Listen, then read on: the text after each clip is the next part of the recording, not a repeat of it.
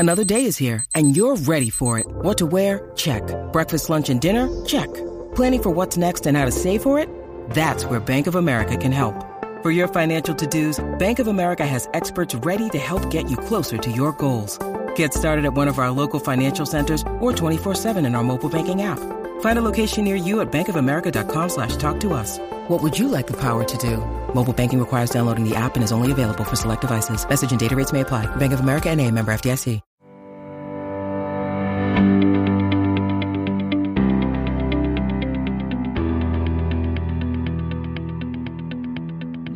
Hello, everyone, and welcome to the latest episode of Fish Bites, the Miami Herald's Miami Marlins podcast. I'm Jordan McPherson, and first off, Happy New Year, everyone. We made the 2023, and that means we're that much closer to the baseball season, and we have some news to talk about in this episode. Finally, this offseason, the Marlins finally made their first big move.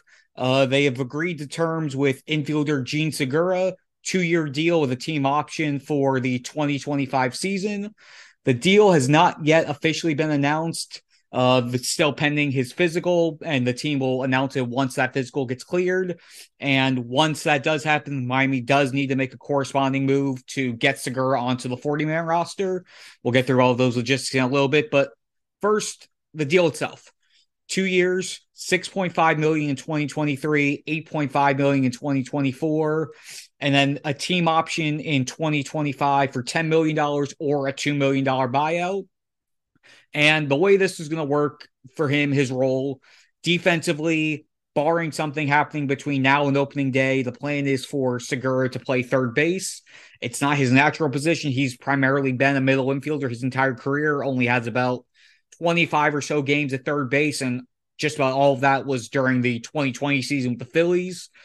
But for now, the Marlins want to keep Jazz at second base, Jazz Chisholm Jr. at second base, Miguel Rojas at third, and then they still also have Joey Wendle and Jon Berti to be utility-type roles. And a reminder on that front, both Joey Wendle and Miguel Rojas are in the last year of their deals. They are free agents after the 2023 season comes to an end. So with Segura under control beyond that, and then Jazz Chisholm Jr. potentially being able to slide over the shortstop, we could see some configuration changes as well coming down there.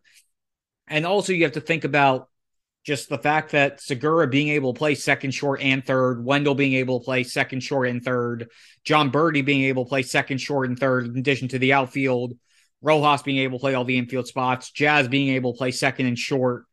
This gives the Marlins some flexibility, especially if/when injuries occur. I mean, you look back to what happened last year. Jazz only played 60 games before being shut down because of the stress fracture in his lower back, in addition to what he was playing with the torn meniscus. Both Joey Wendle and Brian Anderson missed the entire month of June last year, which meant the Marlins had to play Jon Berti exclusively at third. And then when you also saw other guys going down at times, they'd call guys like you had Joe Dunant who were getting extended reps, and then other guys who may have been rushed up and not put the Marlins in the best case scenario. At this point now, their infield depth is actually pretty good, especially if you're going to have Segura being your everyday guy. That means Wendle and Berti being your quote-unquote bench guys who can play anywhere. Wendle is a lefty, Berti is a righty, and you saw the production from both of them when they're healthy. That gives the Marlins some increased depth, some needed depth that they didn't have last year to be able to fortify their team for when they get into some worst-case scenarios type deals. So that's where we are defensively with Segura. Offensively, he provides a different type of model or different type of profile for this offense. I mean, you have Jazz, Jorge Soler, and Avisail Garcia that you're hoping to bring the power. And then you have guys like Wendle for contact. You have Cooper, who's a balance between power and contact. Jean Segura, he's mainly a contact hitter. He's hit at least 266 each of his past 7 seasons. The 5 seasons in that span where he's played at least 100 games, his batting average has been at least 280. And he's not really a power guy, but he gives you that contact that you need to give some different looks in the lineup. And you look at some of his StatCast data, 16.3% swing and miss in his career since 2015 when StatCast first began tracking data. That's really, really good when you think about it, considering the league average is 24.7%. He only has a 13.8% strikeout rate in his career and only struck out more than 20% of the time in a single season once. And that was the pandemic shortened 2020 season where numbers really were tough to define throughout the league about good years, bad years, what to make of them. And even then, it was only 20.7%. And the big area in the lineup where Segura is going to help, he's great against lefties, a facet of the game which the Marlins were very bad at last year. They were last in MLB with a 208 batting average against left-handed pitching and just a 598 OPS against left-handed pitching. And yes, one player alone isn't going to completely remedy that problem. But when you look at Segura's numbers, his batting average splits are about equal, 285 against righties, 284 against lefties. But when you look at his power numbers, he has a 438 slugging mark against lefties compared to 398. That's a 40-point improvement. A 780 OPS against lefty compared to 724 against righties. 56-point improvement. That's going to help the Marlins, especially when they start figuring out lineups and platoon options and whatnot. This gives them another good option when they're going up against lefty pitching. And when we look at where the Marlins are at right now, just based off of where their roster stands, your catching situation, you have Fortes and Stallings behind the plate. Your infield right now is Gary Cooper, Jazz Chisholm Jr., Miguel Rojas, Gene Segura, and then the combo of Wendell and Birdie. Your outfielders, you got Jesus Sanchez, Brian De La Cruz, Avisail Garcia, Jorge Soler. The ideal situation is for Soler to DH primarily, and that just makes sense just for the fact that they need to try to keep him as healthy as possible. If you limit his time in the field, that gives you a better chance of keeping him healthy.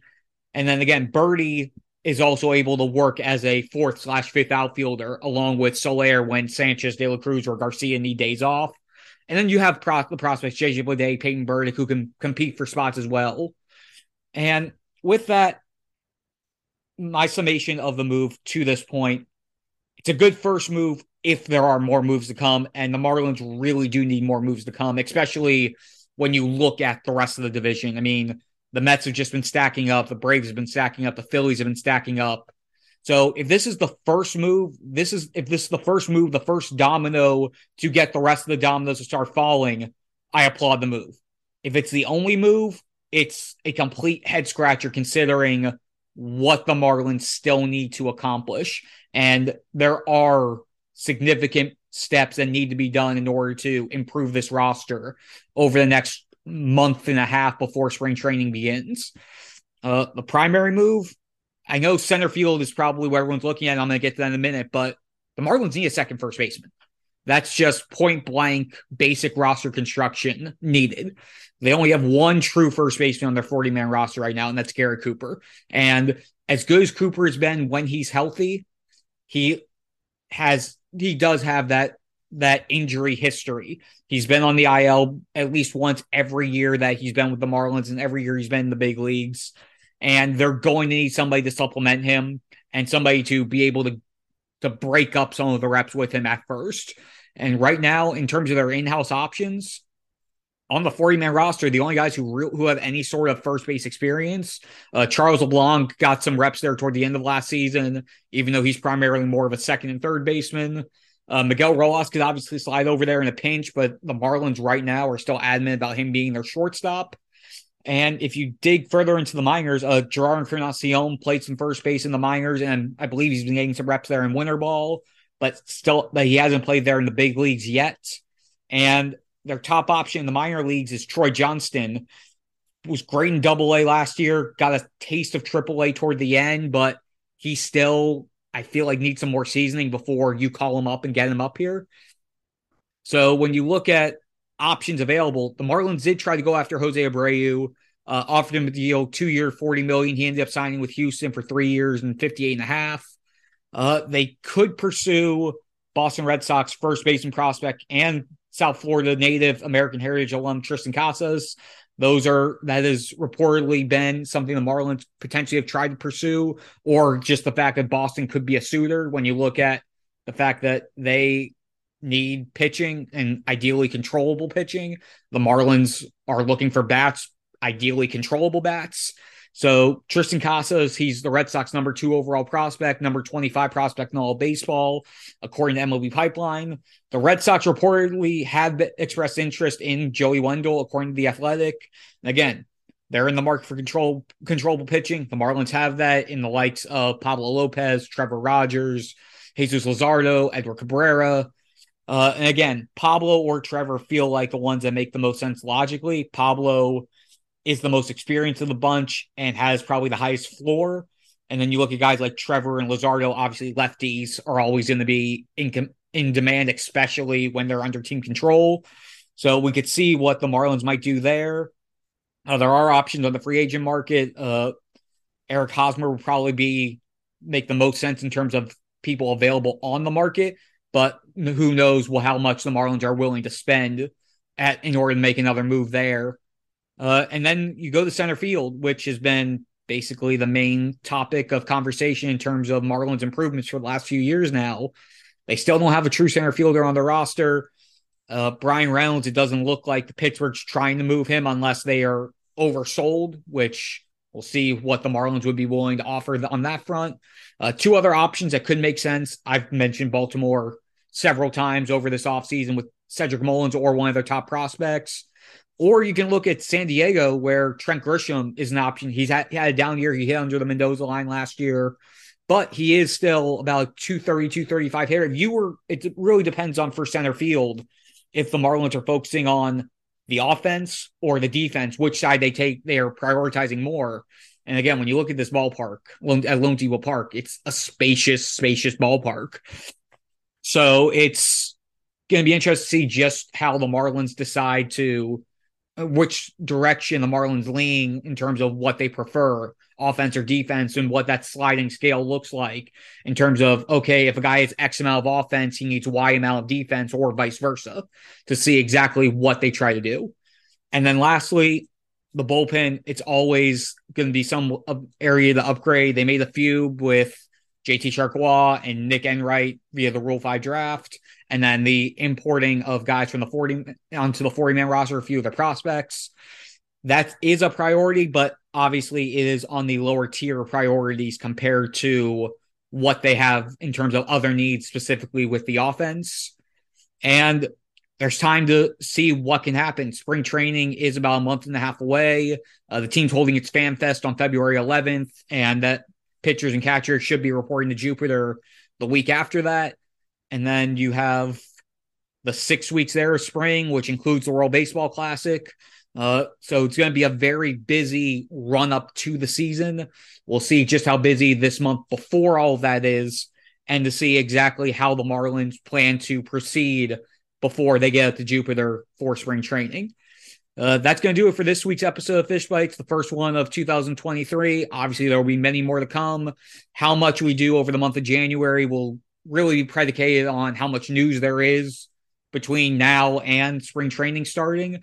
But ideally, there will be at least one every other week. So at least 2 more this month before we pick things up full steam ahead once we roll into February. So should be a busy time. How much everything actually pans out will remain to be seen. But for now, thanks so much for tuning in, and we will see you again. Thanks so much.